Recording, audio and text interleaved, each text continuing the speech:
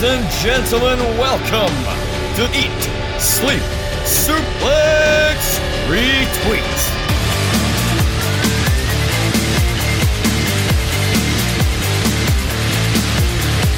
Welcome everyone to Eat, Sleep, Suplex, Trick or Treat. That line would have worked better the first time, but we had technical problems. Tonight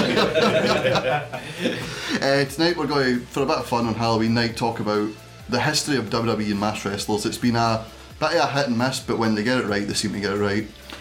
So, let's meet the panel. Joining me wearing his best Freddy Krueger looking jumper is GPWA trainee Andy. How you doing, mate? Hey, how's it going? This is not, it's not green and red, it's blue and red. Oh, shut up, I've just ran for the bus stop on that. Whose fault's that? Don't they? Next up is a man after a recent sighting of Sam Barber and El Gingero in the same place and the same time. All fingers now point to this ginger get. It's Stevie Wilson. I'm quite glad to get an intro that doesn't mention Becky Lynch, so I'll take that. It's better ripped me, but I'll take it. Next up is a man who'd have more dating success if he started wearing a mask. It's David Hockney. Oh. Excuse me? Oh, that's got to be the worst yet, you tosspot. Oh. And... I'm sorry. No, joining us as well is the host of Scott and Paul's Rambling Podcast. Joining the big boys for the evening, it's Scott McLeod.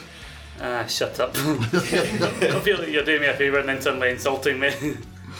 So we're going to, obviously we've talked about WWE's hit and miss history in the intro there of masked wrestlers. Scott, you told a story about Chris Jericho talking about his feud with Rey Mysterio. Yeah, Jericho mentioned this in his third book, I believe it is, where he had the feud with Rey Mysterio back in 2009 over the Intercontinental title, and he wanted to make his mask a focal point and him not liking Rey because he had the mask, and Vince just didn't get it.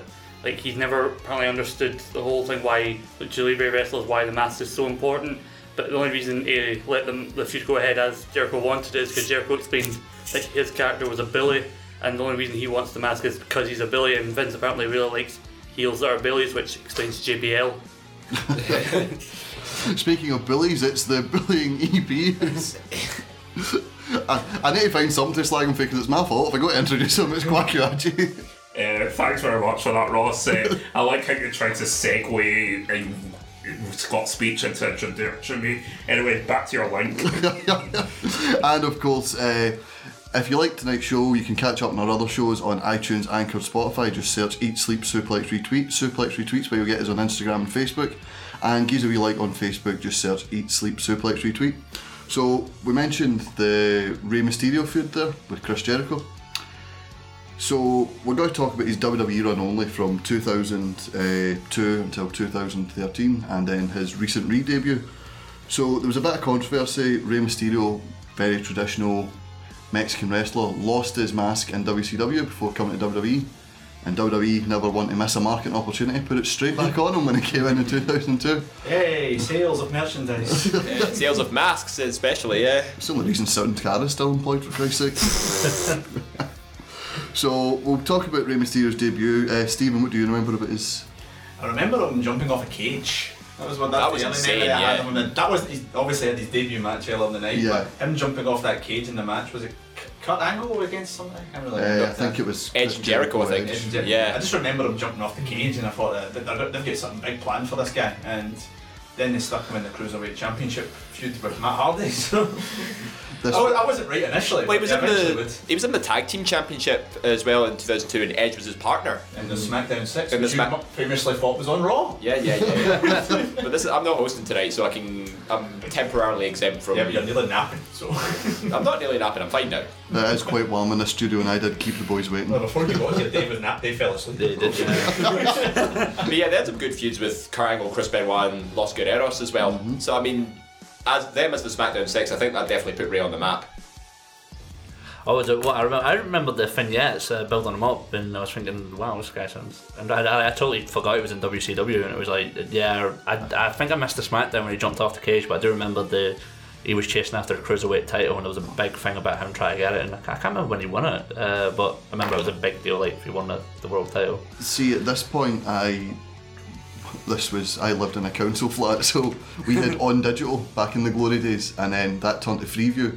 and all the WWE get taken away from me. So I get sporadically given tapes from my grandfather, who would tape, and one of them, lucky enough, so happened to be the night Rey Mysterio debuted. So I get the vignette one night at the start of the show, the debut in the middle of the show, and then this crazy luchador diving off the cage on Americans at the end of the show. So one of the shows I seen was very Rey Mysterio centric.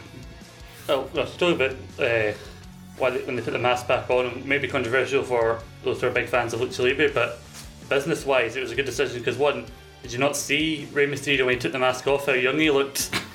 He's way more marketable, and they can book him a lot better with the mask on than they can off, because he did bugger all when WCW had the mask off. But that's not true to be exact. He did beat Kevin Nash. He was just like the giant killer at one point. He beat pretty much all the big guys, so I wouldn't necessarily say that himself. You can't rule him out as being like just a wee guy that gets squashed all the time. He more often than not took on guys literally twice his size, and he would more often than not at least give them a good fight. From Cali. Oh god. When you get mentioned Cali and Mark Henry when he got squashed, when he was the world champion. Yeah, it was ridiculous. That's another thing. We talk about WWE loving the marketing logo. The logo. That's another box. I know. I went to say slogan and logo, and you get Slogo. Welcome Slogo. to the world of Trademark. Stephen and Dave. Trademark. Eat, sleep, suplex, retweet. The Slogo. That's now two. So You've got a record to catch. Well, oh, for Christ's sake, I don't think I'll be that bad. But anyway, he was called the biggest little man, the ultimate underdog. You know, he always seemed to beat the big guys. You never watched a Rey Mysterio match and thought, yeah, I think Chris Masters is going to win this year. But like you said, he started getting his main event push, and when he became world champion, they had Mark Henry and Great Khali squash him. yeah, and then he lost to Booker T. You know, what a summer that was for Rey Mysterio. It wasn't exactly the summer of Mysterio, was it? Horrid And World then- Championship reign. Obviously, they made the mistake at WrestleMania 22. This is my opinion. They made the mistake of having that match for the world title in the middle of the card. Wasn't Yeah. like 5 minutes or something. It was very, very short. It was a very rushed And you think match, about it, yeah. him, Orton, Angle, Yeah, exactly. and they had about less than 10 minutes. You know. Plus, That's a sin. I remember the story going into it. It was quite like exciting to see them three in the ring, especially with the whole Randy Orton sort of saying to Rey Mysterio, was like, Eddie's not up there, he's down there in hell. they love to exploit everything they so can, mad. including the dead. But yeah, but it looked like this big sort of match that was happening, and it was going to be this big comeback, like this big sort of revenge story. And then I actually missed the WrestleMania, but I did get told it was like, yeah, it was like really like, Andy, what did rubbish. you watch? No, Well, no, I didn't have Sky Box Office. I was young. I was too young to pay for it. I had an auntie with a hookup at the Barras, so I got to see WrestleMania and the Rumble like 3 months after. I always knew who won, but I got to watch it eventually. No, I had to stick with the free shows on Sky Sports. I think in having it in front of the Chicago crowd as well. I think because obviously Chicago's a very vocal audience about what they want in terms of storylines and results, and a lot of them actually weren't happy because remember later on in the night they were all cheering for Triple H to win. So yeah, they were very sort of pro heel even back then. No, it wasn't pro heel. It was anti-Cena. Anti-Cena, and I think I'm not sure they really got hooked on the fact this was supposed to be Ray's doing it for Eddie kind of storyline. I think they just wanted to see Ray do it because he's good. But I mean, don't get me wrong, he is great. Yeah. I think maybe they just had to convey it more that he could beat Randy Orton and Kurt Angle in one match. Well, I remember when it was happening, it was kind of like when he won, all the jokes came out. It was like, what, is Big Show going to go for the cruiserweight now? Because it's like he's not like Rey Mysterio isn't like a world heavy. He's not a heavyweight. He's like a lightweight. So why is he winning a world heavyweight title? On that title? point, he was world champion when the video game was in development, and the storyline of SmackDown v Raw that year, your creator wrestler character was world champion, and Rey Mysterio was cruiserweight champion, and you used to get emails and voicemails from Terry Long saying, I mean, Ray's great, but he's a cruiserweight, so I can't give him a shot at the world title. You're like, he was just your world champion for like 6 months. Maybe they were still in Not the weight development. They usually start developing games as soon as they release another one, don't they? Yeah. Just goes to show in the games as well as in real life, they had about as much faith in him. Although he got a better booking run in the game. Well, he won the Royal Rumble as well. It wasn't like he wins just a simple number one contenders match. He started at number 2, lasted 62 minutes, longest time ever spent in a Rumble. So it was. If that wasn't a convincing enough win for him, I mean, I don't see what else they could have done to really get him over. Better than his WWE title win. Oh gosh. Terrible. What was it like? less than a night, wasn't it? Less than an hour at best. He did have another world heavyweight title reign. Yeah, probably the WWE title, not the Yeah, world. that was sort of a stopgap reign. That was sort of like the Transitional champion. Yeah, Yeah. it was sort of like when the Vaudevillains won the NXT titles. It was just to get it for Blake Murphy to the Revival. I mean, like, basically, Kane cashing on Ray is much more impressive than Jack Swagger because people care about Ray. Yeah. we are being a wee bit negative here. He has, minus his world title runs have always been sort of duds. He's sort of like someone we'll get to later on, Mankind. He was a great wrestler, but his world title runs were always short and sweet and bit of hit and miss. Whereas his other title runs, he had a great Intercontinental title feud with Chris Jericho on SmackDown. Yeah, That was a really good feud. mask versus title, just like Scott said before. We also had one of our listeners, Duncan Boyd, asked, when you're talking about masked wrestlers, do Jericho sneak attacks count? Because Jericho sneak attacks dressed as some people and they're always great. And he attacked Rey Mysterio from the crowd in a Rey mask. Yeah, I remember that. I remember that. Seth Rollins on Raw, and he's obviously had these recent ones in New Japan. Was he wearing a Sin Cara mask as well? No, it was Sin Cara wearing a Chris Jericho mask. That was Jericho's excuse. They covered that. Keep up with the product, Dave. Jesus. Do you even watch wrestling? Yeah, he also was dressed as Evil and Pentagon at All In. But he had a great series of matches with Chris Jericho. He had a great series of matches with, like we said, Kurt Angle. He's always had great feuds. It's just the world title. They've never had the faith to go all in with them as world champion. Well, he's had the same problem most underdogs, but like they've always marked him as an underdog. Well, once you become world champion, you're not an underdog anymore. That's why even they've tried to do it with Cena, make him still the underdog, even when he was champion for a year. Like that's like they did a terrible job trying to make Ray still the underdog by having him get beat every single week when he was champion. But I think if you're a younger fan, especially around that time, like I was then, seeing Ray, he was always around, he was always a fan favourite, getting that moment, as horrible as it was capitalising on it, seeing that moment of him finally getting the belt was good, even if the run after it wasn't. Yeah, it's sort of like the Ambrose situation we talked about a couple of times. You can see him chasing the title, but when he has it, it kind of Yeah. flops a Yeah, bit. it's like, what now? It's I think that's just a curse with fan favourites going for champions, I think. So he's recently returned. He is 2 for 2. I've not watched this week's recent SmackDown. Did the wrestle? Yeah, tag match. Player. Yeah. There you Yeah. go. Oh, with Teddy Long? He and Jeff Hardy beat Miz and Randy Orton. So he's 3 for 3 on his return. There's rumours of a Nakamura feud. Just quickly before I'll go around the panel. Are we optimistic about this return? And who would you like to see him feud with other than Nakamura, Dave?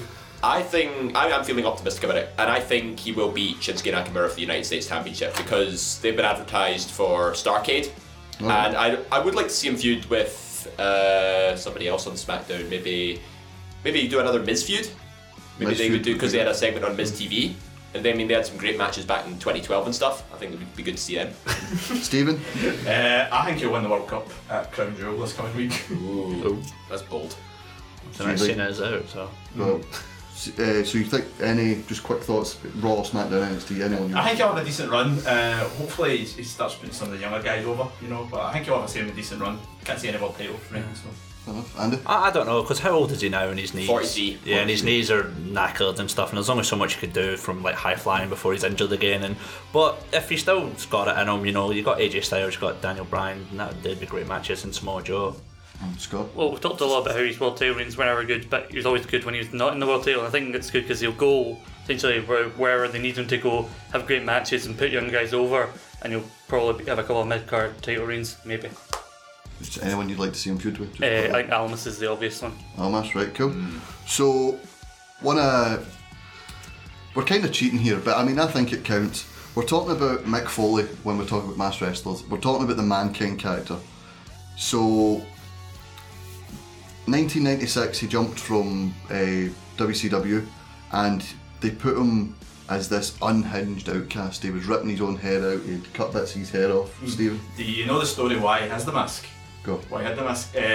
He told us on the recent show he had on the network, the live one, where essentially Bruce Pritchard wanted to bring him in for many years, and Vince kept saying, no, I don't want to bring him in. And then in 1996, Vince eventually caved in, and apparently the words were, I'll try to do my best Vince voice here, like, alright, damn it, I'll bring him in, but I'm covering his face. So, no reason for it, not reason that we're going to make this guy a psychopath. It's like, no, I don't want him to see his face.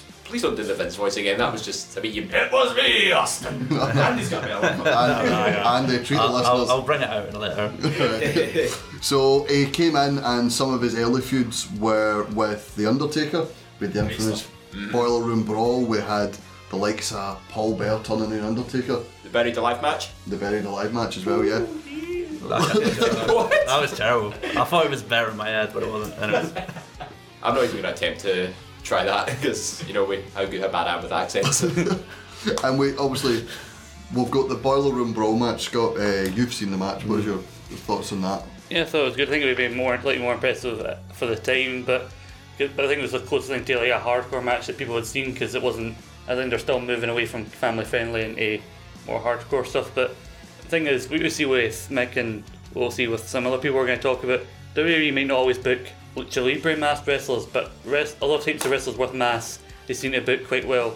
Like him with this whole like mask, it kind of looks like something Hannibal Lecter would wear.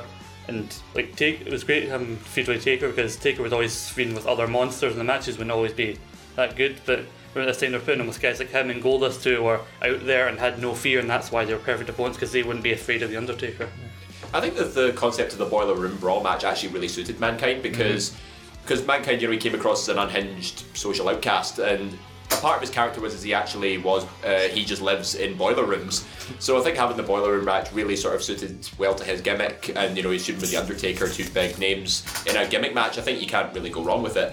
But there's a funny story about when I first heard of Mankind back when I was a wee boy, is that I thought he actually got the mask after Triple H pedigreed him on the thumbtacks, and we thought that was just I know, and it sounds silly when I think about it, but then when I realised he actually got the mask on back in the mid-90s, that's kind of when I realised he's actually had the mask for quite a while. So I was expecting you to say after the Hell in a Cell, because that would be more obvious, but the 2000s? I don't know, I kept thinking it was the pedigree and the thumbtacks that did it, but Yeah, that was his Cactus Jack boot. Yeah. I know, that's what I'm saying. I was a daft boy at the time. I didn't know wrestling in detail. Nothing's changed. So we talked about his early feuds with Undertaker. For someone that he didn't want to bring in, he ended up putting him in a title match with HBK. He got a title match to like his first couple of months in the company. Well, I read the reason why is apparently this was meant to be. Right. This was apparently meant to be the main event. This in your house meant to be Jose Lothario and Shawn Michaels against Vader and Jim Cornette.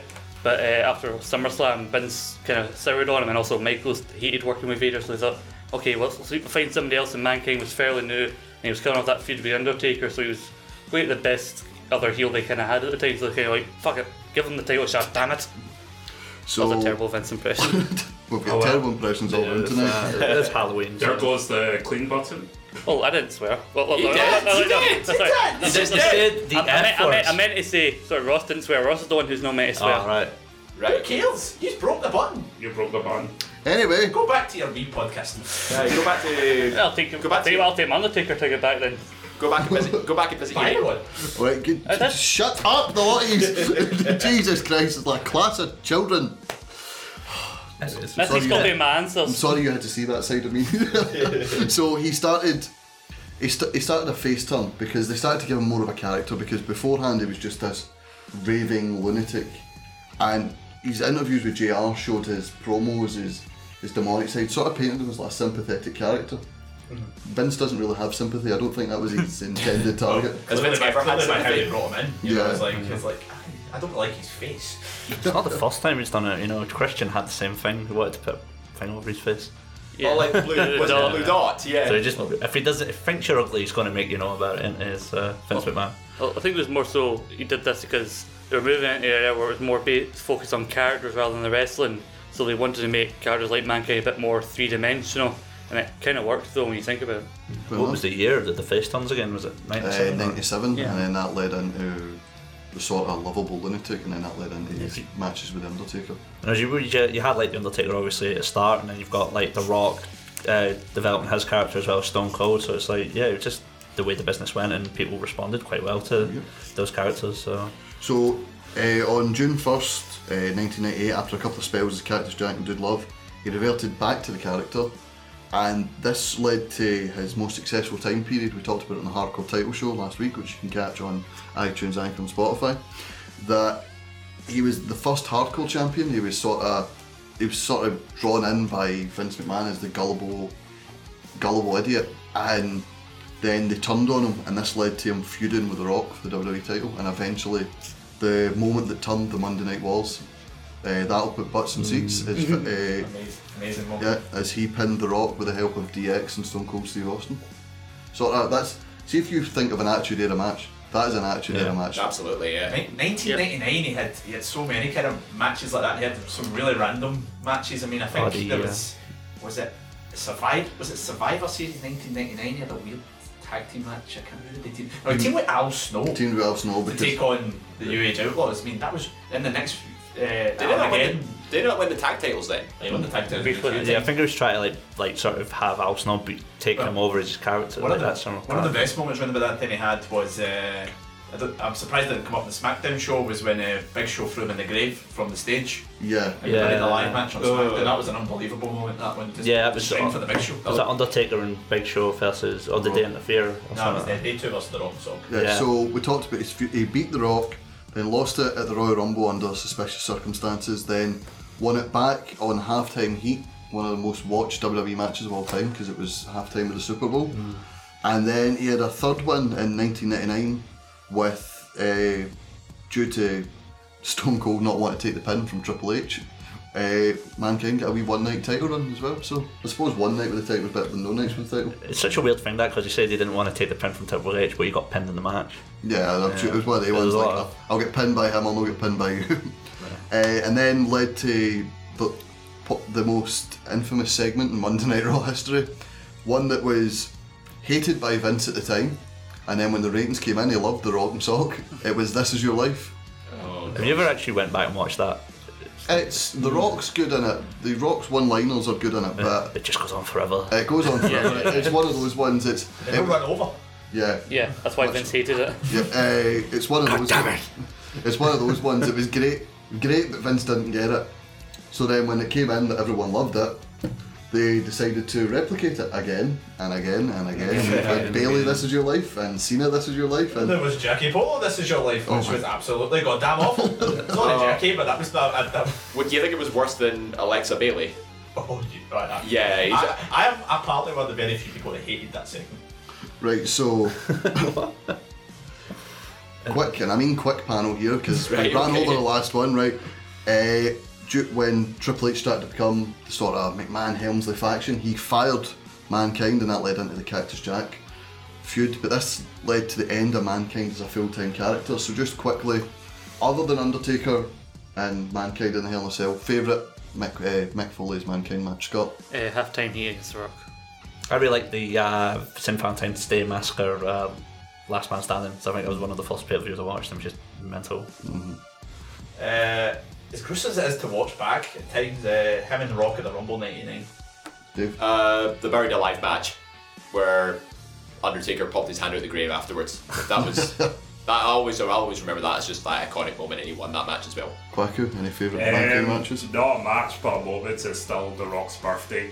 You know me, I like my comedy wrestling, and I'm not exactly going to laugh at somebody going through a Hell in a Cell cage armor. And it's the end, and it's capped off greatly when he says, it's in September, he goes, The Rock's birthday is May 1st. Scott, you do realise you're eating into Kane time right now? No, I do. We're going into Kane, so before we go into, I'll say, I mentioned it earlier, an Attitude Era match at its finest. Rock v Mankind for the title. If it's Stone Cold, you've got DX, you've got the Nation, you've got the Corporation. It's just mental. So, someone in the corner, namely Scott, is sitting here happy as Larry because we're going to talk about Kane here. Scott mentioned before that they've never done well with luchador mask wrestlers, but they are sort of psychotic, lunatic in a mask. He's ugly, I don't want to look at his face. For a wrestler, they've always been really good with them. So we're going to talk about. We've only got 10 minutes to talk about Kane, so we're going to talk his 97 debut to his 2003 unmasking, because we talk about every time he unmasked or the amount of time he was unmasked. We're kind of cheating here, so we can't. So yet again, another spooky wrestler debuts with Undertaker, and yet again it's a Hell in a Cell moment because That's gotta be Kane! I told you I'd do it later. Andy, you're the resident Vince of the ESSR here. So we're sort of some of the relatively younger members of the ESSR panel. Was anyone watching at the time live? Because this is one of the moments in wrestling history that I hate that I didn't watch live. Yeah, no, I think I got into wrestling like a year after, but I was the year after. myself. Had to watch it back on the network. It's one of those ones that's like the build up to it as well. There wasn't even vignettes. You didn't know what he looked like. It was always just like he's been kept in a basement. He's been tortured. If Paul Bearer wasn't there, you'd have been confused. But I think he put one together. Got two. Well, and you had Vincent. And that got Kane. I know, but if you're watching at home, you had Vincent Mann screaming at you that it was Kane, so you're like, that must be Kane then, It eh? was funny the next night in Raw, they said, it's actually not Kane, this is some guy called Tim. Just Kane shows up like Joseph Park in TNA. Like, no, I'm an accountant. I just wanted to meet him. I've missed him. I'm running for mayor. I'm running for mayor, yes.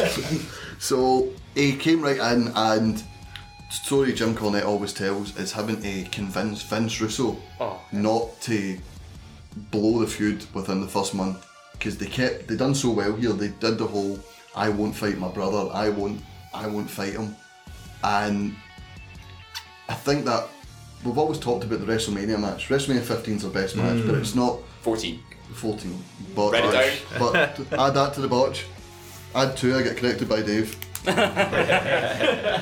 it's great they got 4. You got David Campbell. I think You you got fight. Leona Lewis. You got Leona Lewis, that's our new term for botching. So he came right in, and I like the sort of alright, you don't have to be in matches, you can just be a monster and kill people, because this is sort of something I think they've lost track of when they're debuting people. They'll have them fight like jobbers and they have them fight like lower card guys. Like, no, just have it's kind certain of, people attack people. Yeah, it's kind of like less is more, and Vince doesn't understand that. He goes by the Fraser principle. If less is more, think about how much more will be. More You or actually less. have a Fraser reference on Fraser is one of the best shows of all time. I'm not denying that. I've never actually really watched it. Yeah, me neither. Right, well, we're talking about Kane, no Fraser, that's his brother, the Well, Undertaker. I was going to say, his brother looks a bit like Fraser. So he came in, he had the feud with the Undertaker, and then he went straight into the WWE title picture. And just under a year after debuting, might have only been for one night, but like we said, one night with the belt's better than no nights. He beat Steve Austin in possibly the most one-sided first blood match ever. Yeah, the Undertaker came out. The thing about that, you look back and it's like Mankind still does his running after literally near enough dying. Yeah. It's just like, and he just it's like, I'm not going to get here anytime soon. You know something I miss actually, so I was just thinking, people were complaining Jeff Hardy was working a house show match after the Hell in a Cell spot this year. And yet, Mankind ran in that night. After the 6-man Hell in a Cell in Armageddon, every single wrestler bar Rikishi showed up the next night with one of those like migraine patch sized plasters on their head just to cover the And yet bleeding. Rikishi took probably the worst bump of the whole match. Yeah, scariest one as well. But So the rivalry with Stone Cold unfortunately lost the title the next night, and that was something a lot of Scott's side here. I think that was a frustration with the Attitude Era that Kane never really got the due that he. Yeah. On the one hand, what made his world title run 2010 more special that he's finally got it, but given that he's a big guy and Vince likes big guys, you think he'd go on a bit longer and he'd be used more often, like Vince McMahon would use him to get the belt off Stone Cold, which he did here, but then as soon as that happened, he moved Kane out of the way and as soon as the Undertaker gets feud, which went on for far too long. I was going to say, with Kane though, Kane's that type of character, he doesn't really need a world title to like sort of benefit him, because look at Andre the Giant, he never won a Well, he did, I think that was shown by his 2010 feud, which, Yeah. no, 2010 run, which, sorry Scott, was awful. yeah. I thought it was okay. It was just I thought The feud with Undertaker at that point was, Yeah, Yeah. it was So many dragging. times. Yeah. What would the big red machine need with a title? and then there is that. and there was Babyface Edge. Babyface. But we're obviously not Christ, talking yeah. about that, we're talking about his mask thing. Well, So- Edge did wear a mask. I think Kane actually Lost defended context. his second title. They were all speciality. Well, most of them were speciality matches, bar one, where he faced Edge at Survivor Series that year. But yeah, he did no holds barred, Hell in a Cell, TLC, and Buried Alive with his other defenses. So I mean, if you want speciality matches, that was it. You'll like it.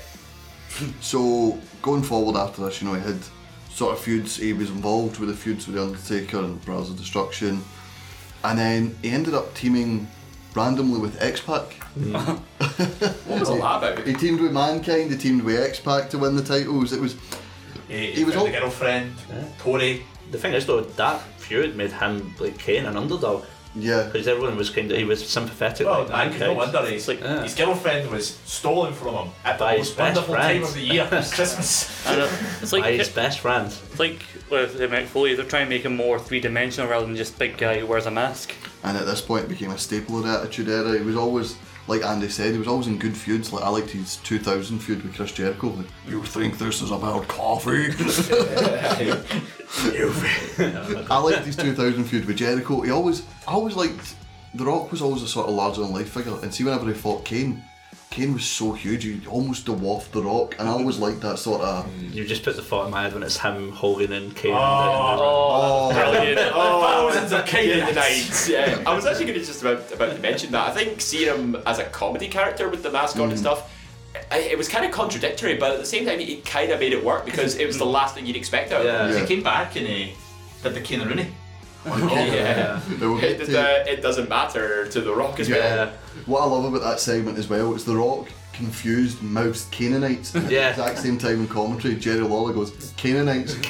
So it's like The Rock's squeaky voice is going, Canaanites. Lawler dubbed The Rock essentially, like, exactly. So we talked about he came back, he did he was always good for a return. Because that I know Yeah. something that's quite a Europe upset about the lack of pyro in WWE these days. Whenever he used to return in the Attitude Era, the pop he would get just because The one in 2000 where Paul Bearer comes out first. Yeah. And he comes after. Aye, Paul That was Bearer. pretty good. But you can tell he's with Kane now because he's got a lovely red jacket. Looks like a waiter. Can I park your car, sir? So, can you imagine Paul Bearer as a valet? Oh. You take good care of my car? Like, wait on, what hotel wears the red blazers? Is it the Ritz or the? The Ritz, I think. Yeah. Can you imagine him working at the Butler. Ritz as well? Wait a minute. I'm just going to Premier Inn. What the hell? Where do you stay? Is it the Hilton, isn't it? Is it? Well, I think we learned something about somebody's budget. I think we know who'll be getting first round next time we go I've for a never- night out. Thank you very much. I've never stayed at the Ritz, FYI, so it's always been Premier Inns for me as well. That's what somebody who doesn't want to admit he stayed at the Ritz would say. So, you talked about he came back in 2003, didn't he? Kane and Rooney. He was always good as a comedy character. He was always good for a comedy duo. Hurricane. Oh, brilliant. Stand back. He's like, Hurricane's like, aye, we've both got masks, we're both this. He's like, no, I picked you because you're a freak. It's a hell of a TLC match. Oh, it's a great TLC, but probably because Hurricane's not in it. It helps. The first man. Do you know what would have been better than Kane winning it himself?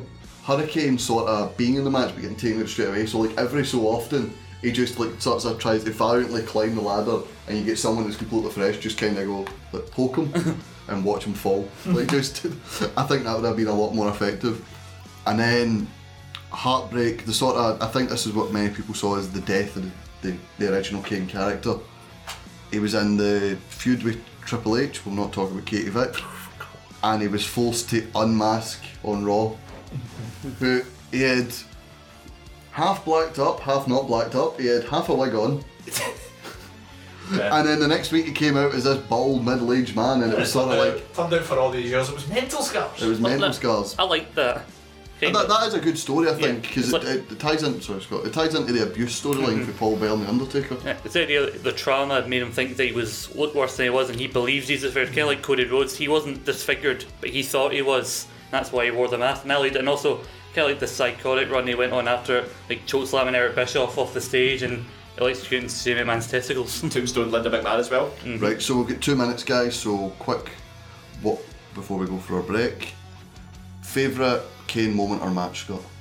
Oh, you're asking me this. Oh, for Christ's sake! Right, Andy, we'll go to you. Alright, 2001 Royal Rumble. There's a few moments I really quite funny. Is when he comes out and Drew Carey tries to give him money, and then when the honky tonk man comes out and he sings, and Kane just grabs the guitar and smacks him in the face. It's Gets me GR. every time. GR just goes, I don't think Kane's a country fan.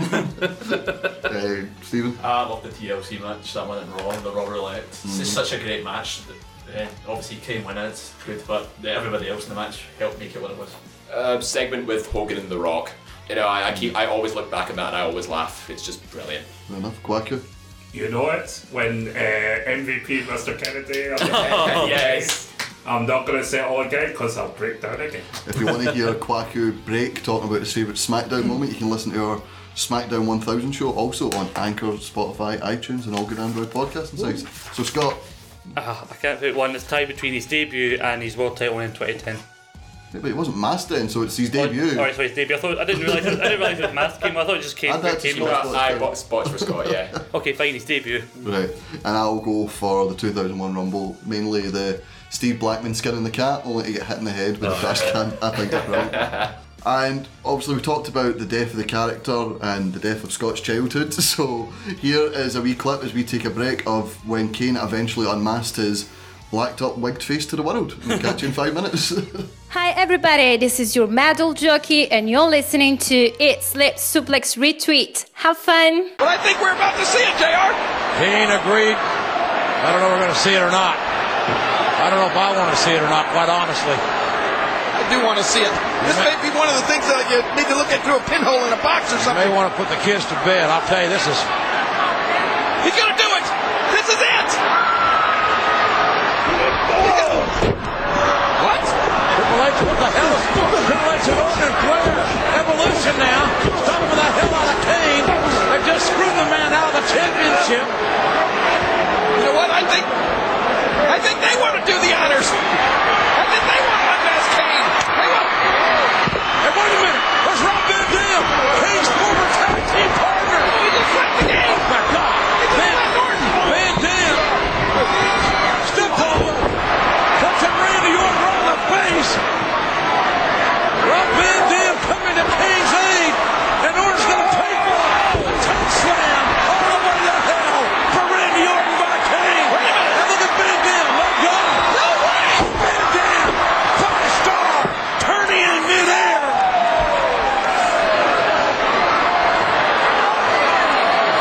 What's Kane going to do? Well, he's going to unmask. That's what he's going to do. That's what he better do. What must he be thinking right now? He's got to do the right thing.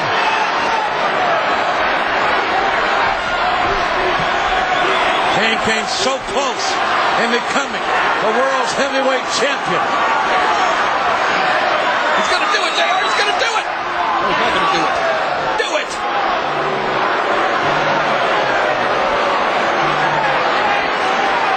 He has no alternative. He has to do it.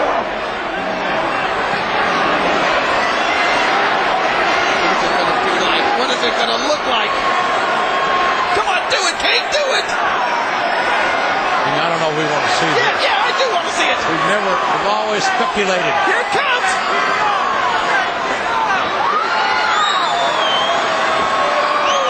What the hell is this? Oh my God! Wait, no! Van Dam came to help Kane! What the hell? What the hell is that? Get a shot of that face! Is that a human? My God. Oh my God. Ah! Oh. My God, Van Dam's been destroyed and look at this. Look at that grotesque face! My God. Ah! Yo, it's your boy Suge D out here swag surfing in Scotland. And when I'm doing my thing, I like to think I do it in this order. It's eat, sleep, suplex, retweet. Let me run that back for you. It's eat, sleep, suplex, retweet. Remember the order. Listen to the show. Now you know. It's Suge D for the 99-2000. Ladies and gentlemen, welcome to Eat, Sleep, Suplex, Retweet. And welcome back to Eat, Sleep, Suplex, Retweet. You just heard Kane being unmasked there, and you heard Scott crying horror. Please, Ross, it's too soon. So we've asked our listeners to give us some of their favourite moments. We have Tyler Woodard, who said Eddie v Ray and the ladder match for custody of Dominic, a stupid stipulation that they made into a great match. David J. McCutcheon said, I really enjoyed Ray Jr. and Psychosis series of matches. That's not this because I'm... Alright. Sorry, when you go. Well, it's the best masked wrestler moment. Fair enough. Okay, fair enough. They don't both have to be masked. Fair enough. Well, here's one, Mr. Pernickety. David J. McCutcheon said Ray Jr. and Psychosis series of matches in ECW before he came to WWE. The stuff in the parking lot was really ahead of its time. We have our very own Strack, the leader of the Strack movement, said, well, we asked for one Strack, but you gave us 8. La Parca, Juventud Guerrera, Aguilera, Pentagon Jr., Phoenix, Vader, Black Tiger 2, and Ultimo Dragon. Billy at the Scottish Wrestling Network said anything that involved the Bulgarian Baker in W3L Wrestling. John McFarlane said Jushin Thunder Liger, the mask design still one of the best, and his match with Ray at Starrcade 96 still holds out to this day. Crowbar said El Gingero is the most underrated masked wrestler ever. Sam Barber seems to agree with that fact. I wonder why. Austin Osiris and Eli Bulwark have both picked beating up Soldato. Soldato, yes. That was a bit mean, that was it? I know. I like how he referred to us to a video of it. If you think that's bad, it's a good thing the Titans didn't contribute to that. They love beating up those luchadors. Louise Wesley said Lucha DS and World of Sports Robbie X. Brian Bamford said he got to see Flamito v Bandito at Fight Club Pro. What a lucha style masterclass, a match that I cannot recommend enough. They're a great tag team too. Stephen Bevington said can't forget Big Van Vader, his match with Antonio Oki for New Japan that caused a riot and caused New Japan to get banned from the Sumo Hall till '89. Also, a man who continued a match after his eye socket popped out. Adam Cassani said El Vagabundo, hashtag never forget. Does anyone remember who El Vagabundo was? Not a clue. No. It was Elias the week after he got fired. He came back. Is that right? The El Vagabundo is not Spanish for like the El Drifter or something like that. Something like that. John Woodcock said El Torito was pretty decent. Well, everyone's got entitled to an opinion, even if it's wrong. I just liked his little twerk he did, that was quite funny. Well, if John Woodcock not contributing again, basically to a show Ross is hosting. Nick Wolf, he'll be in the good books with Strack, he said La Parca. Garold Madden said, sorry if I've mispronounced your name there, mate. Slamboree 98, Cyclops revealed to be Dean Malenko and beats Jericho for the Cruiserweight title that night. Steve Bryce says the night after King of the Ring 98, when Kane lost the WWE title to Stone Cold, was an awesome match. Also Ray Ray's debut against Kurt Angle. That's Scott, not exactly fans with that guy there. He goes on the list. Al Pro Version said Colony v Fist, Mass v Hair match for Shikara. Liam Stewart said suicide in the cage, jumping off the top to beat his opponent to the floor. Nowadays the coolest, I can't swear on this show, coolest effer out there. Just say it as a quote. Pentagon is the coolest man out there. Cameron Thomas said Dynamite Kid v Tiger Mask still holds up. Any match they have is incredible. Something we'll talk to Andy about in a wee minute. PD said Mr. America and his lie detector. And Sondra Roof Wesseldyke Reinstein says O'Fiden v Hallow Wicked at Shikara. And that's us. That's our listener feedback. Thank you to everyone who contributed there. So Andy, you told us before we move on to the next topic, you told us before that you missed the reveal of Mr. America. I did. So to this day, you still don't know who it is. You know, he wasn't Hulk Hogan, he passed that lie detector test. Oh, that reminds me. Can I Brother. tell that story I asked you about? Right, fair enough, 2 weeks, right. Thanks to everyone that joined in, and I got a bit excited with Andy's story of Mr. America that I forgot to plug the social, so we can add that to Ross's botch count for the evening. You can follow us on Twitter and Instagram at Suplex Retweet, Facebook Eat Sleep Suplex Retweet. You can find us on Anchor, iTunes, Spotify. Just Google us, you'll find us somewhere. Listen to us, have a laugh. So, Stephen, you talked about a man in your work has a rather interesting luchador story. I'll go for this quickly so we can go for the other stuff, but me and a guy in my work were talking about Kane in a lot of detail. Scott would be proud of me on that one. So then He didn't light up like a meerkat there. So this guy in my work then goes up to another guy in the work and goes, I just had a talk with Stephen about Kane. God, that was long. So the guy in my work then turns around and goes, I was once a masked wrestler in Peru. Right. What? Yeah, so he was travelling around South America for 4 months, and when he was in Peru, was it Bolivia? One of the two, I can't remember. He was asked to be an extra on a wrestling show, so he came out, chased off a clown out the arena, came back up, went in the turnbuckle, got kicked out. Greatest debut ever. He was a man with no name. Alright, I was going to say, what was his name? I don't know, what's Spanish for unknown? But yeah, that's my wee. Don't know, well, Sin Cara's faceless, you can have that name, it's not as if Sin Cara's using it on TV. Not anymore, now he's got eye holes in his mask. I know, that contradicts faceless. Pedro de Puta. Thank you, Quacker. That was my list. That was my bit. Isn't that Sin Cara's old mask design as well, where he didn't have the wings around the head, he just had but you could still see his eyes. The other thing I always remember with Sin Cara is that t-shirt. Oh, Sorry. wait a minute, were you on the wind up there, Quacker? Yeah, I told you to go fuck yourself. I could have told you that and I don't speak Spanish. Yeah. I'm jealous and listening. I'm like Ron Burgundy, I don't speak Spanish. But In English, please. yeah, I fell for that one. So I'll give you that one, Quacker.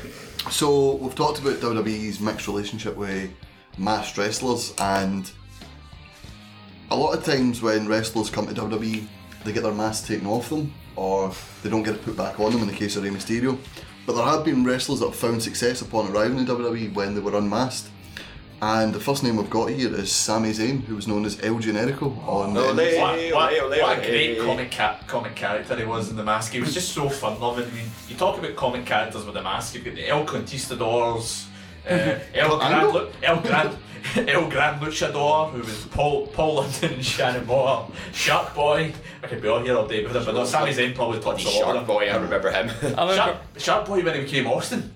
Oh, I remember there was one where Shark Boy came out a week after a particularly grueling hardcore match, and he had like all these bandages on it, and he had one on the fin on the top of his mask. I know some people actually thought Austin was in TNA's Shark Boy, and I was like, no, shut up. Don't watch wrestling ever again. Is that why they want you on the playground? Like, my dad knows somebody who knows somebody. I was out of school, so it'd have been weird me hanging about 16, 17. No, I left school at 16, hanging about kids going, hey, are you watching TNA? It's good. Pardon me for trying to add a little comic value to I was trying to add comedy, but it just did not go well at all. Sitting there with your Freddy Krueger there. No. I'll be in your dreams later, man. You're always in my dreams, darling. Anyway, before this gets a bit too homoerotic and me and Andrew take into each other's arms. Ross is pre-watershed. Wow. I'm tired of that. Roscoe After Dark. What was now come back to me, I'm like shattered now. This room is way too warm. Is it heating up or is it just us? I don't know, man. I think it's... It's Quacker's level of discomfort as he's right in at the wall. There is nowhere else for him to go. Right, can we move on from Someone talking about Sami Zayn. Can we move on from the verbal fuckings of the show, please? So Sami Zayn, one comment I always remember, it was one of those many wrestling experts in the comment section of Bleacher Report. Only WWE would sign someone like El Generico and unmask him. He'll be back in the Indies in 6 months. He has been at WrestleMania fighting for the IC title. He has been in the Andre the Giant Memorial Battle Royal, and he teamed with his best friend of 15 years to fight the boss's son and the most popular wrestler of the past 5 years. I'm pretty sure that's a trade-off. Andrew, you're training to be a wrestler. If someone offered you those 3 WrestleMania matches, would you take them? Oh yes, probably. I love you just started calling him Andrew now. Yeah, I think you would take any WrestleMania match, to be honest. You know, just say you've been a part of it. Yeah, and Sami Zayn has been a part of 2 high-profile matches. So somebody said to you, David, we're giving you 1 WrestleMania match. It's a sumo match with Haki Bono. I'd do it. Yeah, but There we go. Let's get this booked. Let's find They Haki say, Bono. let's watch this little tiny Scottish band. Sorry, get Quack, pummeled we're by moving a- away from Quack on a pole. We've got Dave in a sumo match now. The promo video would be just David stealing the bacon off his burger. Just that way. And I wouldn't be able to chase him very fast to get it back. So, Anyways. we talked about Sami Zayn as El Generico. Does anyone have any memories of El Generico? Any favourite moments from El Generico? I remember how brutal his finish used to look, essentially a brainbuster from the top rope. Oh yeah, that looked painful. But like on the other side of like Ray, it was good to put the mask back on Ray because he's more marketable. Sammy got a chance to be a more fully rounded character when he took the mask off, rather than he only really said 4 words in his whole indie run, which are El Generico numero uno. But you've got a more full rounded character, and people in NXT especially loved him for it. Andrew, any memories of El Generico? I never watched him when he was El Generico, so... My favourite moment, and it's the greatest line in commentary history, and I think I encourage everyone to watch this. It's Kevin Owens on commentary along with the Excalibur. Yeah, Excalibur, and El Generico hits a moonsault and Excalibur just yells, El Generico's a big boy. And you just hear as Kevin Owens breaks, and just 5 minutes later he is still laughing. El Generico gets hit and Kevin Owens just yells, take that, you big boy, you. So, Dave, you've had a mixed relationship with the Indies. We'll leave you out of the El Generico discussion for a second. I will say, I did enjoy the Ole chants. Oh, the Ole chants. Yeah, that's all I can say about that. And Stephen, any favourite memories of? It should be Kevin Owens was probably Kevin Steen, which was led to it was kind of related to the one in WWE, but that was a great feud the two of them had in Ring of Honor. Fair enough. And moving on next, a character. We'll talk about his mask character for the simple fact WWE had to wait so long for this contract to expire. It's Prince Puma from Lucha Underground. Although he was performing as the unmasked Ricochet on the independent scene, Prince Puma sort of brought him to the masses, and it also stopped WWE signing him for so many years because he had that so many series. Yeah. And it was just the time between, because they couldn't, even though they finished taping, they couldn't do it until it stopped. The series stopped on the telly, which was a shame because it meant that we'd waited so long for Ricochet and NXT. Good old Ricochet, the Irish plumber. See, his situation was different from other wrestlers taking their mask off, in that he had performed without the mask on other indies, so he had proved it wasn't just the mask, that was his whole character. Yeah, but we had Prince Puma and Lucha Underground, such a sensation. I think he's part of the reason this became such a smash hit. His match in the first episode against Johnny Mundo was absolutely sensational. It's one of those matches. It's like it's Jim Cornette's worst nightmare. This match. He's a guy you can't really picture having a bad match. Yeah, he's also a man now. When you look at him, I mean, he's a handsome man. You can't picture him having a mask. I know. Why? I mean, he's just very marketable. You know, we're having Ricochet love now again. Yeah, that was actually the first episode of Lucha Underground I ever watched. He had a match with Johnny Mundo, and yeah, first time I ever saw Prince Puma Ricochet like in a match, I was blown away by it. And I'm thinking, this guy's got big things ahead of him. Well, you could have seen him live in the garage or Hydro if you'd bothered your arse. Yes, not the quickest player at all. He fought the best young wrestler, Lewis Goodwin, and lost. That was the best match of that night, hands down. Best young wrestler who you can hear on Anchor, Spotify and iTunes, being interviewed alongside Aspen Faith by Quacko here. I love how you plug everything. Like a pro. I'm right. You gotta keep it plugged. Ross McLeod Electrical Services, we plug in so you don't have to. I'm bad at timekeeping, but the plugging I make it up for. It's like, oh, we can't stay mad at Ross, he's plugged the show. Anyway. Can't stay mad at Ross. Sure. Alright, everyone I like in this room can't stay mad at me. Sorry, Dave. I did like that, was seamless. You so we talked about Ricochet. Obviously, he's a good looking guy, and they put him under a mask. Speaking of someone else who was under a mask, Dos Caras Jr., also known as Alberto Del Rio, I think he's the most successful guy to come to WWE who was unmasked. I mean, you don't have to if you don't want to. I think he was over. Esencia Excelencia El Goro in Mexico. There's not quite a bit of controversy with Del Rio. I think he did. Well, obviously there's controversy. I was going to say Del Rio controversy. He got a lot of backlash for taking his mask off. I think he didn't want to take his mask off, but they saw him as a marketable guy and told him, the sky's the limit if you take your mask off. Maybe if he came with his mask on, he'd actually show up for his dates. Allegedly. He's trying to get us sued. We have no money. Oh, I big Del Rio, big listener to this show, eh? Hey, you never know. How do you know? And we've He did got punch a Teenage Mutant Ninja Turtle. This is how he spends his Thursday afternoon. we've got some listener response from Bertie DL. It's Scott's getting a tanking. Probably no shot for that either. This is a Scotch Peril. Anyways, but Alberto Del Rio, was he a massive face when he was Dos Caras Jr.? He was sort of like Mexican royalty because Dos Caras Sr., his father, his uncle Mil Mascaras, who's obviously one of the biggest. First masked wrestler to perform at Madison Square Garden. One of the biggest stars in Mexico, so it's sort of like a dynasty thing. It's not like here where like dynasty wrestlers are sort of hated, you know. It's like over there, it's sort Right, of. because Mexico's like. They carry the tradition on. He was actually an MMA fighter, and he was so passionate about lucha libre that in his matches he kept the mask on. Did lead to a lot of controversy. A lot of people said his matches were.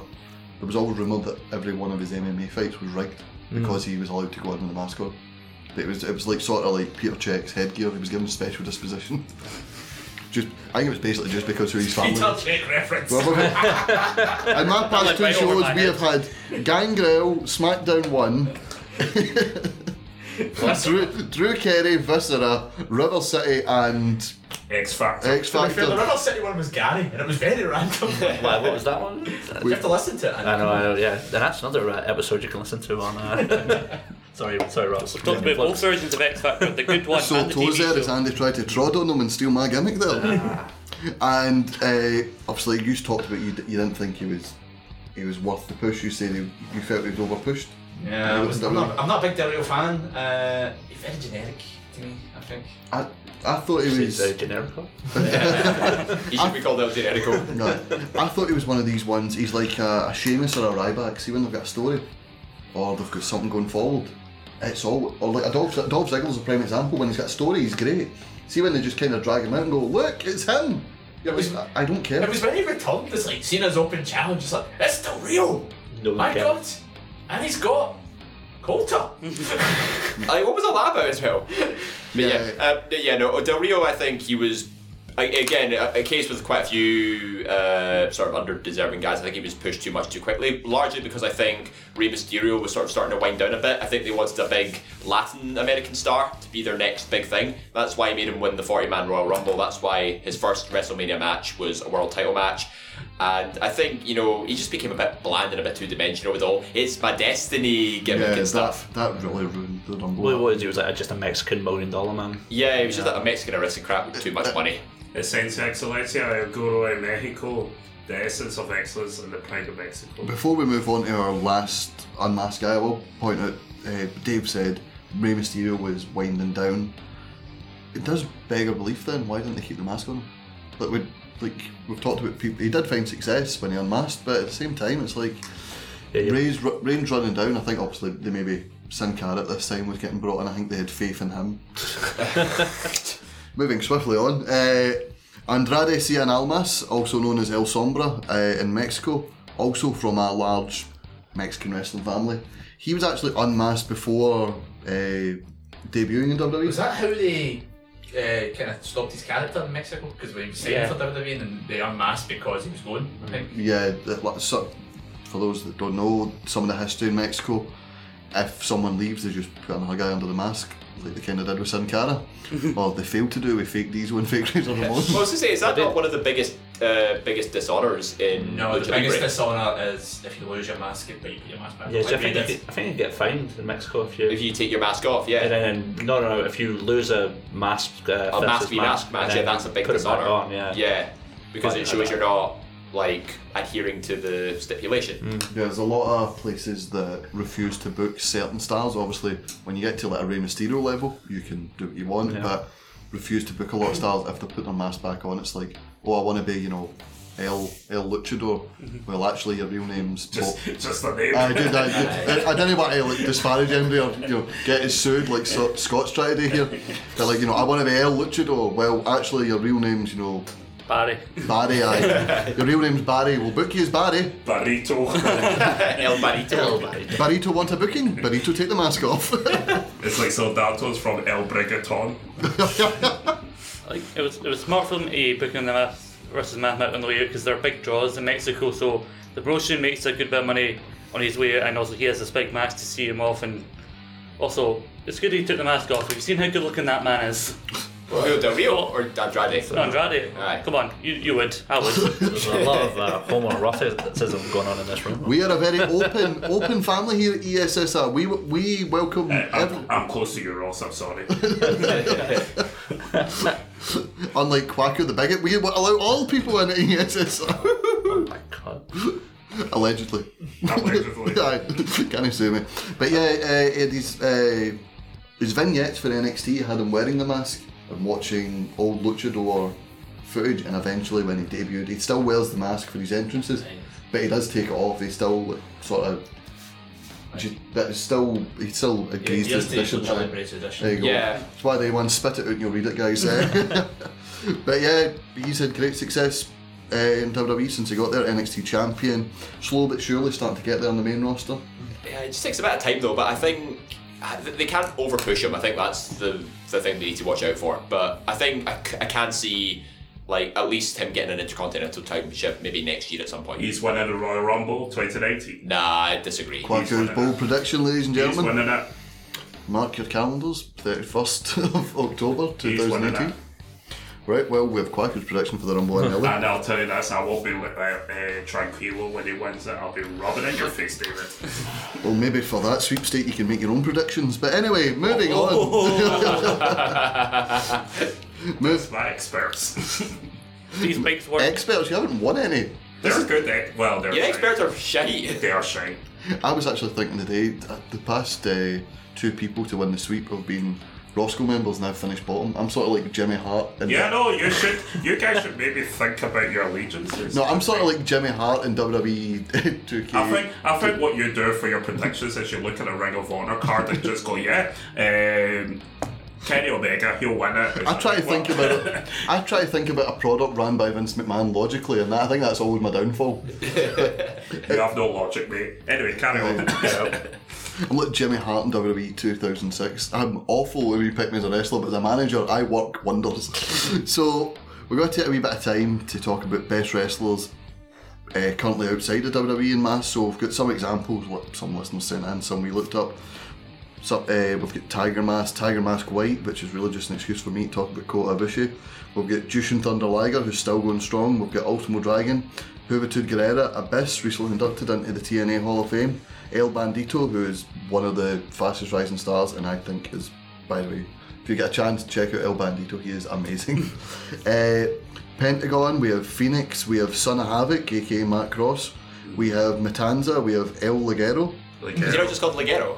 No, well, it's called Ligero now. Well, yeah. One of the best moments from that one Discovery show is me and Quacker just chatting just Ligero. Ligero. Just Ligero. We've got Lucha DS, we've got Solar, we've got Falcon, we've got Soldato, and from Lucha Scotland, and on World of Sport we have Robbie X. So whose mask is a saltire, but he's not Scottish. How confusing is that? We'll take the representation. We do not mind. On your cell, Robbie boy.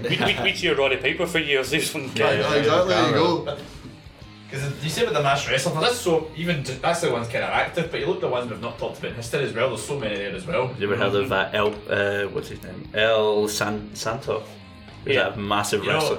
You know who's we've not talked about the greatest mass wrestler of all time? Shockmaster. Oh, for God's sake! The most infamous. The Stormtrooper, the sparkly Stormtrooper helmet. Who thought that would get over a gimmick anyway? You know, before he fell. Well, to be fair, you got to feel sorry for the guy because he fell on his ass. He had the rehearsal. He had the rehearsals that you're going to go through the wall. So between the rehearsal and they actually go live, it's like let's put a block of wood at your feet. You know, like whose bright idea was that? The best part of it is just Sting just bigging up because he's like so into it and he's like he will shock you, and then you just hear Sid Vicious go, what? No, you've missed your cue, Sid. It's like in 5 minutes. Let him finish. Sid Vicious started the watch answer. What? So we'll start with Scott. Some of your favourite outside WWE mass wrestlers. Well, you can't talk mass wrestlers outside without talking about Jushin Thunder Liger. Like, he is literally like a comic character coming to life with that.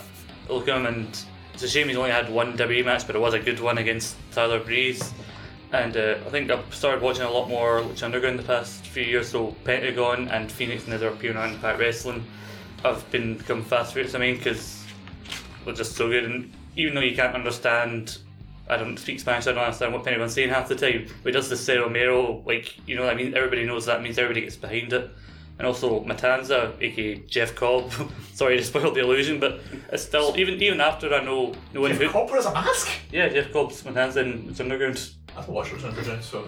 Yeah. It's the only one I don't follow. But even knowing that, I still look at both of them like, no, you can't be the same person.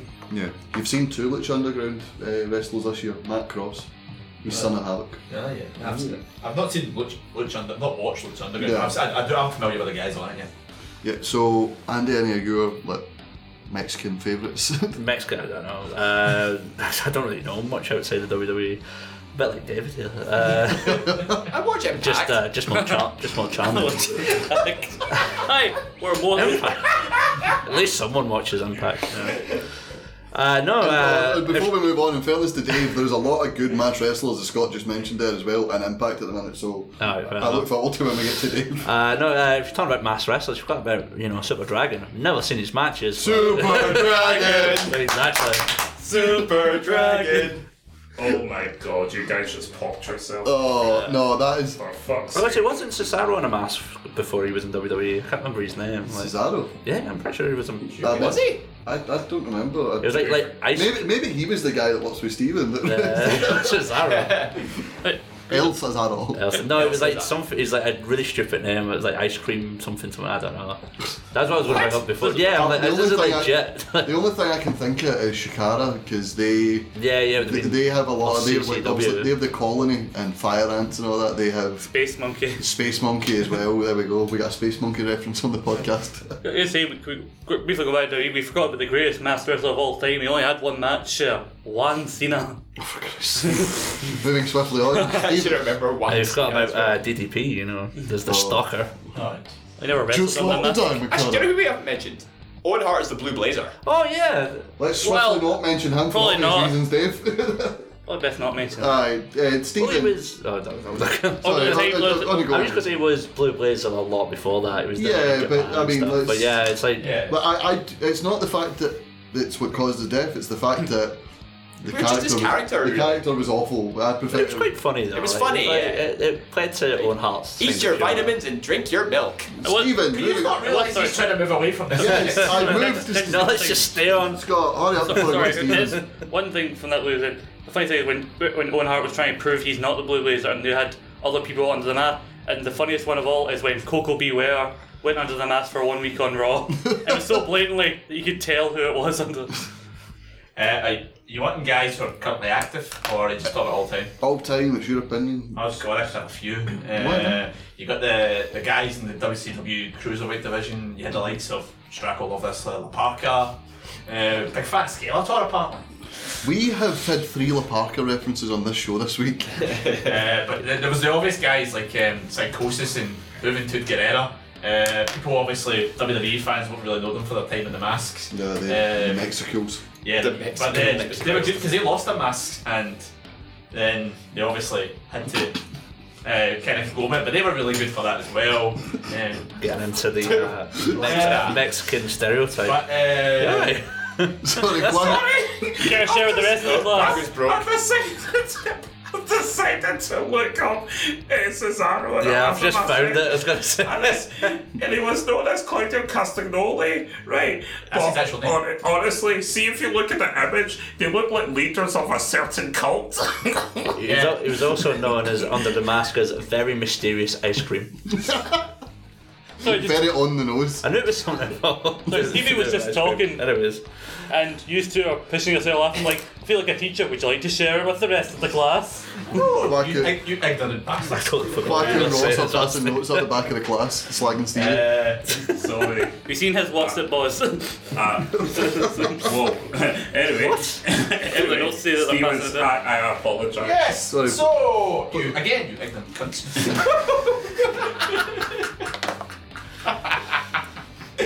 Sorry, I will put money in the jar. Yeah. That I will cash in on David one day. I'm waiting for you. Actually, you can't cash in on me if I'm not winning the championship. So That's To really be fair, not I've been Steve. here all day because you're never winning that. exactly. How many predictions have I lost now? You better put a mask on and pretend to be something else. I'll be. Yeah, well, David though. Hell Hockney. No, it's not. But there was those guys. Who else we have? Abyss. Abyss, Yeah, yes. Yep. But we're talking about being British world of sport. Can't not talk about master wrestlers, not mention Kendo Nagasaki. You think about it, his unmasking was one of the most watched World of Sports episodes of all time. I love He was it. in a Civic Hall in Wolverhampton. I love how they billed him for Japan and he was for Stoke-on-Trent. Like, you could not get further. But he was Alligators. he just took it so seriously. He was so silent. He was so in character the whole time. It was absolutely brilliant. The other one as well. The final one I'll kind of mention. Ultimo Dragon. As a WWE A fan, legend. as guys who mainly watch WWE, we never got the best of Ultimo Dragon. The thing I always remember for was falling in his entrance of WrestleMania 20. Yeah, I remember that. See, when you listen to him talk about that, he does not care about that for the simple fact that it was a goal. WrestleMania. It was a goal to wrestle WrestleMania and be at Madison Square Garden. But I do remember when Ultimo Dragon came in with the vignettes as well, and it was like people would see him before and was like, yeah, he's amazing. And it was he was like, a two-time IWGP Junior Heavyweight Champion. He won the Cruiserweight Championship 2 times in WCW. He was great. but we just never got to see the best, which was a shame. But I could be Harold Davis, some of the guys outside of the original bill collector. I know. I say I could be Harold Davis, some of the guys outside WWE. And David, I'll transfer you when you'll talk about Curry Man. Curry Man. You know, we had the Curry Man. It was Christopher Daniels. Christopher Daniels got written off TV and returned as Curry Man. I was not aware of this. Yes. Yeah. I remember. Does anybody remember? I watch Impact Wrestling. Hey, we're talking about Impact Wrestling. You know who I think really I thought was quite entertaining to watch? Suicide. Suicide was amazing. Yeah, because I think Depends who was Suicide. He was lucky he had guys like Frankie Kazarian and Christopher Daniels. he had that. TJ Perkins. He had the storyline. They were trying to say, like, they're trying to get Suicide masks off and trying to figure out who he actually was. But I think he's just most well remembered for his spots. You know, he does the jump off the cage, and you know, I've seen him on the X Division matches as well. He always tears it up. His final unmasking was so flat as well. Just Hogan coming out, going, "It's actually this guy." But yeah, that as well. TJP obviously does look young for his age, so it was sort of like Hogan's just grabbed a teenager out of the crowd and went, "Hey brother, you fancy making $20?" Which sounds a lot more sinister before you go into detail. Yeah, but the only other person I could really mention is Abyss. Because, well, when I saw him on the Impact, I was thinking, if Kane and Mankind had a baby and it grew up in a basement, it would look like Abyss. Kane and Mankind had a baby and it was adopted by James Mitchell. Yeah, that's exactly what Abyss was. He was basically the hardcore bump guy. One of only two masked wrestlers to win the NWA World Championship. But yeah, I could not find who the other one was. I thought you were thinking TNA there, and I was like, gotta be all smart and go, well, actually Pentagon won it this year, and then realised no, it's a different bit. Just seen Abyss. You know, I think in any match, like any hardcore match, or he was the dominant monster heel of TNA, and I think, you know, his Hall of Fame induction recently was, I think, very well deserved. The great match was Sabu. I think, was it the barbed wire ropes? Was that against Sabu? Oh yeah, barbed wire ring match. Barbed wire massacre or something like that. Barbed wire Monsters balls. He's had some Monsters ball. I mean, you think very early TNA, and Abyss is one of the guys that stands out to you. And it's a testament because he's massive. That's why. But yeah, Monsters ball. The match built for him. It took him 4 matches to actually win one. Right, it's like Taker Wave, Buried Alive, and the last ride matches and all that. There never has. I think the only other name that comes to mind when I think of masked wrestlers is from World of Sport is Crater. And I'm thinking, the first time I saw him on episode 1, I'm thinking, oh my god, it's Bane. You know? Bane's put on weight. Yeah. He's very well known across the UK circuit before World of Sport as Cyanide. I honestly, see when I first seen him, I thought it was Dave Mastiff. And then I realised Dave Mastiff was wrestling later in the night. So I'm like, Cyanide is a much better name than Crater, I think. You know, Crater, is that like a... I think it's more... Is that a joke about his size? No, I think it's more David, you're what, pasting off every wrestler we've mentioned today, seriously? I think Crater is more a case of it's more family friendly. It's much like... Might have had a very spotty face. Like 90s Gladiators or something, that's how family friendly World of Sport is. Yeah, it's sort of like the Brian Kendrick's move was changed from the Billy Choke to like... I can't remember Captain's Hook. The Captain's Hook. Oh, but it was so much better as the Billy Choke. Just Daniel Bryan in them. The Billy Choke! He's got a Billy Choke! Kinshasa was originally called the Bombay knee, which means like the killing knee or something. No, Kill him knee. Like it's family friendly. They don't want to talk about Cyanide. I've actually remembered another masked wrestler. You know, we've talked about good ones. There's been some very mixed ones character-wise. The Sultan. Which was Rikishi. Yes, soundly beaten by that upstart Rocky Maivia at WrestleMania 13. I tell you what, you forgot about a very good unmasking, Eric Bischoff, Joan, Billy and Chuck's wedding. We do not mention bad things that happened to Billy Gunn. Scott, we can't mention any of Billy Gunn's career then, can we?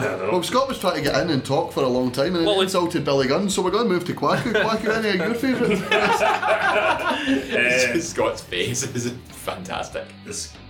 Scott, I'm sorry. So my favourites, quite big. I like the Scottish scene and stuff, so I've got a big shout out to Lucha DS. Lucha Scotland are killing it all over Scotland. They're doing their thing. My particular favourite, sorry, don't hate me guys, is Lucha DS. Just the way, like, all of them are just great in their outright, but there's just something about Lucha DS that captivates me more. Nothing to do with the fact he shares our pictures. No. I mean, I appreciate that, obviously. But another thing that I just love is with Soldato, and I know it's quite trivial to say, but see, when he's introduced from El Brigaton, I just piss myself laughing every time because it's just brilliant and it's funny. Yeah, Lucha Diaz recently won the King of the Cruisers in PBW. Yes, he did. And another one that I would mention is Son of Havoc. Now, although I've not seen him as Son of Havoc live, I always love Matt Cross when it comes to ICW.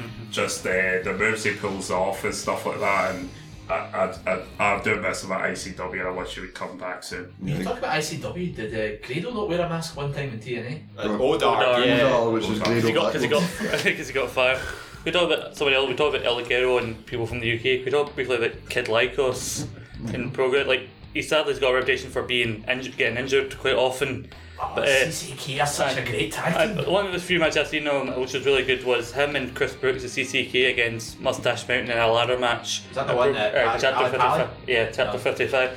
Yeah. And I love how he barely gets to speak because like most master wrestlers don't speak a lot. But every time he goes to speak, Chris Brooks always goes, "Shut up, Lycos." They're an interesting pair because obviously Brooks is so tall, and Lycos is obviously toty.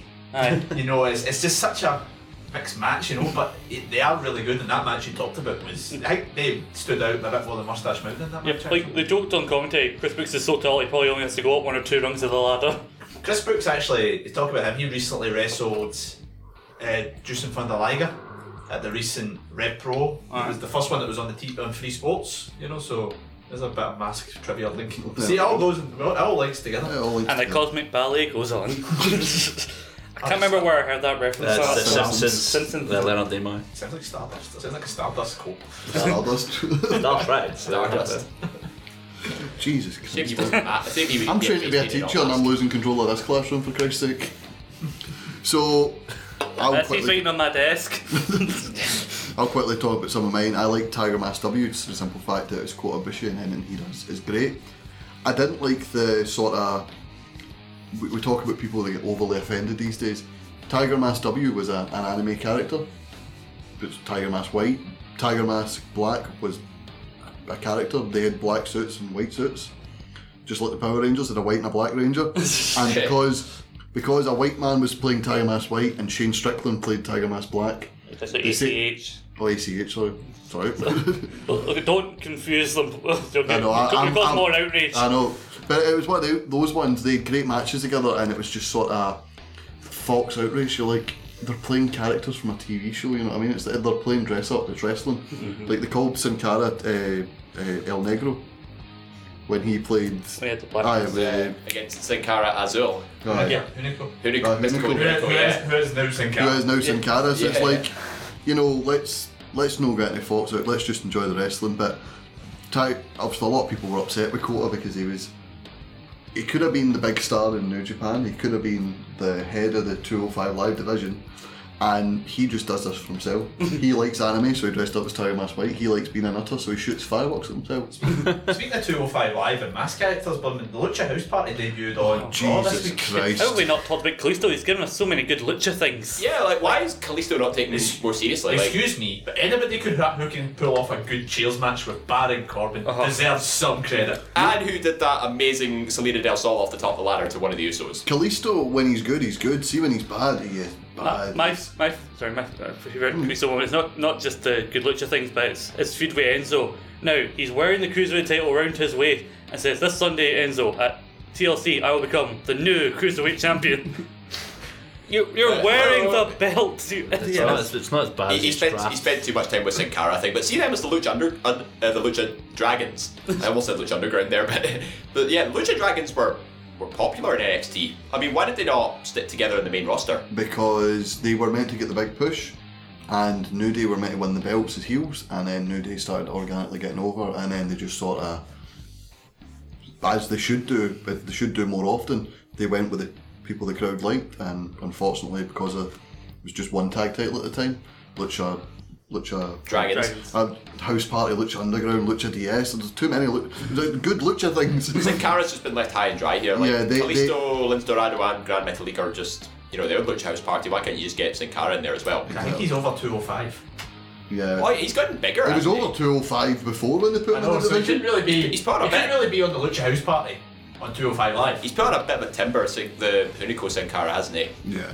So we talked as well. I said I liked El Bandito. I'd check him out. Is the easiest match to find probably if you're a casual viewer is the 6-man tag from All In, also involving Rey Mysterio and Kota Ibushi.